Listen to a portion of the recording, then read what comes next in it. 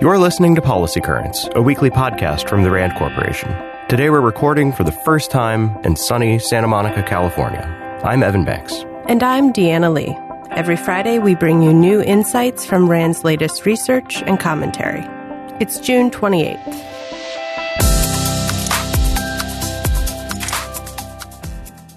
Tens of thousands of people die on American roads every year. Sometimes it's the result of a drunk driver or someone nodding off behind the wheel. Or maybe a driver looks down to read a text message or decides to speed through a city neighborhood. Clearly, at least some of these tragedies could be prevented. But what if it were possible to prevent all of them? What if we could bring the death toll down to zero? According to RAND research, we can. We could go without a single death on American roads by the year 2050 if we transform how we think about road safety, invest in innovative technologies such as autonomous vehicles, and stop accepting car crashes as car accidents. First, let's talk about how vehicles and roads are designed. Imagine if they were made for bad drivers rather than good ones. For example, at a four-way stop, it takes one mistake, one missed sign, for one car to slam into the side of another, the kind of T-bone crash that causes nearly half of all moving car-to-car road fatalities. If you put a traffic circle at that intersection instead, you might see more sideswipe crashes, but you would prevent the more serious T-bone accidents. Second, there's technology and innovation. By 2050, some vehicles may be completely autonomous, with no driver required. But there are less flashy innovations that could be pursued now that would be real lifesavers too. Automatic emergency brakes, lane departure warnings, and other driver backup systems could save 10,000 lives a year. And cars that sample the air for alcohol on a driver's breath could save at least 7,000 more. Third, and finally, getting down to zero fatalities will require a society-wide change of attitude, says RAND expert Lisa Ekela. She compares it to smoking. It wasn't one big policy change that removed cigarettes from airplanes and restaurants. It was an evolution in both law and public opinion. If dangerous and distracted driving were as socially unacceptable as smoking in public, we may begin to see real change. We'll leave you with an image that Ekela and her colleagues envisioned you might see if this kind of culture of safety takes hold. Imagine you're driving down the road and you see a billboard. It's like one of those signs they have at construction sites. Welcome to our city, it says, where we haven't had a fatal crash in 27 days. Historically, America's vast power, combined with the weakness of most of its enemies, has allowed the U.S. to get away with a striking absence of deliberative judgment when deciding on war. That's according to RAND's Michael Mazar. But today, the potential stakes of entering into a war of choice, for example, with Iran, are greater than ever. If the U.S. were to tumble into a fight with Iran, what would it look like? What would be the U.S. objective? Can military force achieve that objective? How would Iran react? How long might a war with Iran last, and what would it cost? Would China or Russia get involved? It's difficult to identify anyone who's asking these questions, says Mazar. He's spent a decade researching U.S. deliberations around the country's last war of choice, Iraq, and warns that ongoing debates about escalation with Iran could lead to history repeating itself. Fortunately, there are a range of options to change America's approach to wars of choice. More powerful offices within the executive branch could confront presidents and cabinets with truly tough assessments of potential wars.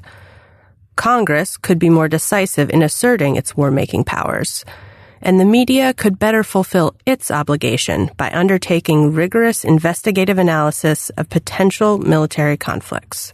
Here's how Mazar sums it up. Quote, "It is time to rethink how America makes the decision to embrace wars of choice before it's too late." 1 in 5 people in the U.S. have a mental health problem, but less than half of them receive treatment.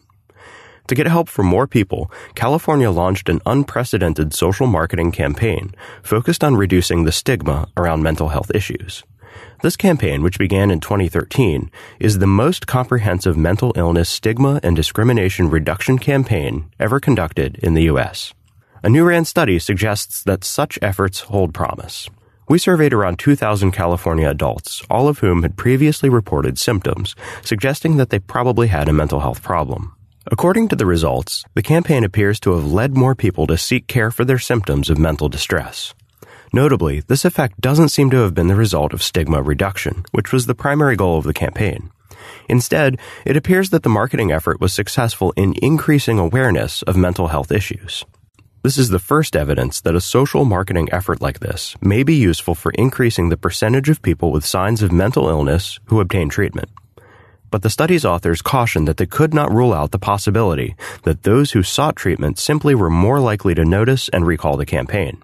And similar results might not be observed in an environment that is less supportive to those with mental health challenges than California is.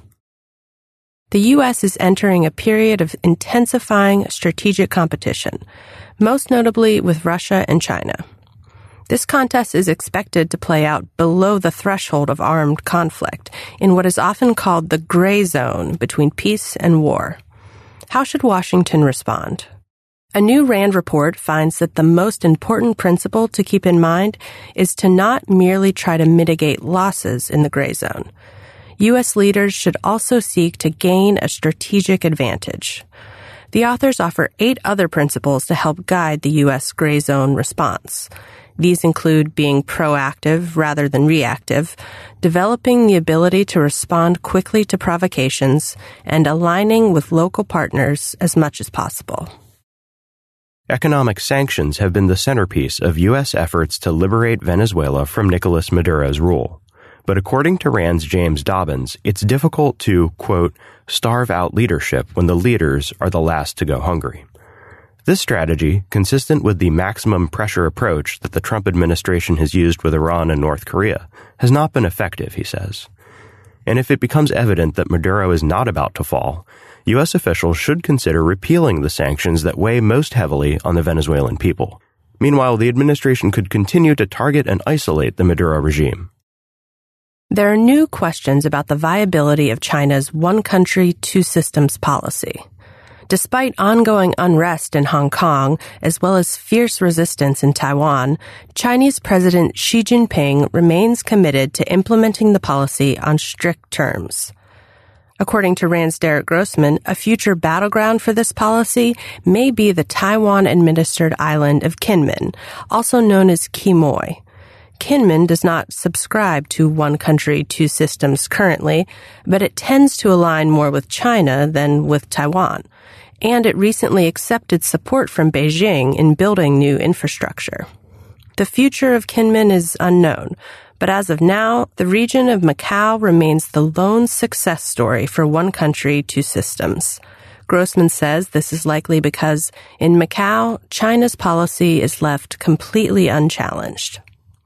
When it comes to Western involvement, Grossman says that the U.S. and the West as a whole should keep a wary eye on Chinese activities within this arrangement and work together with the people of Hong Kong to rein in Beijing's excesses.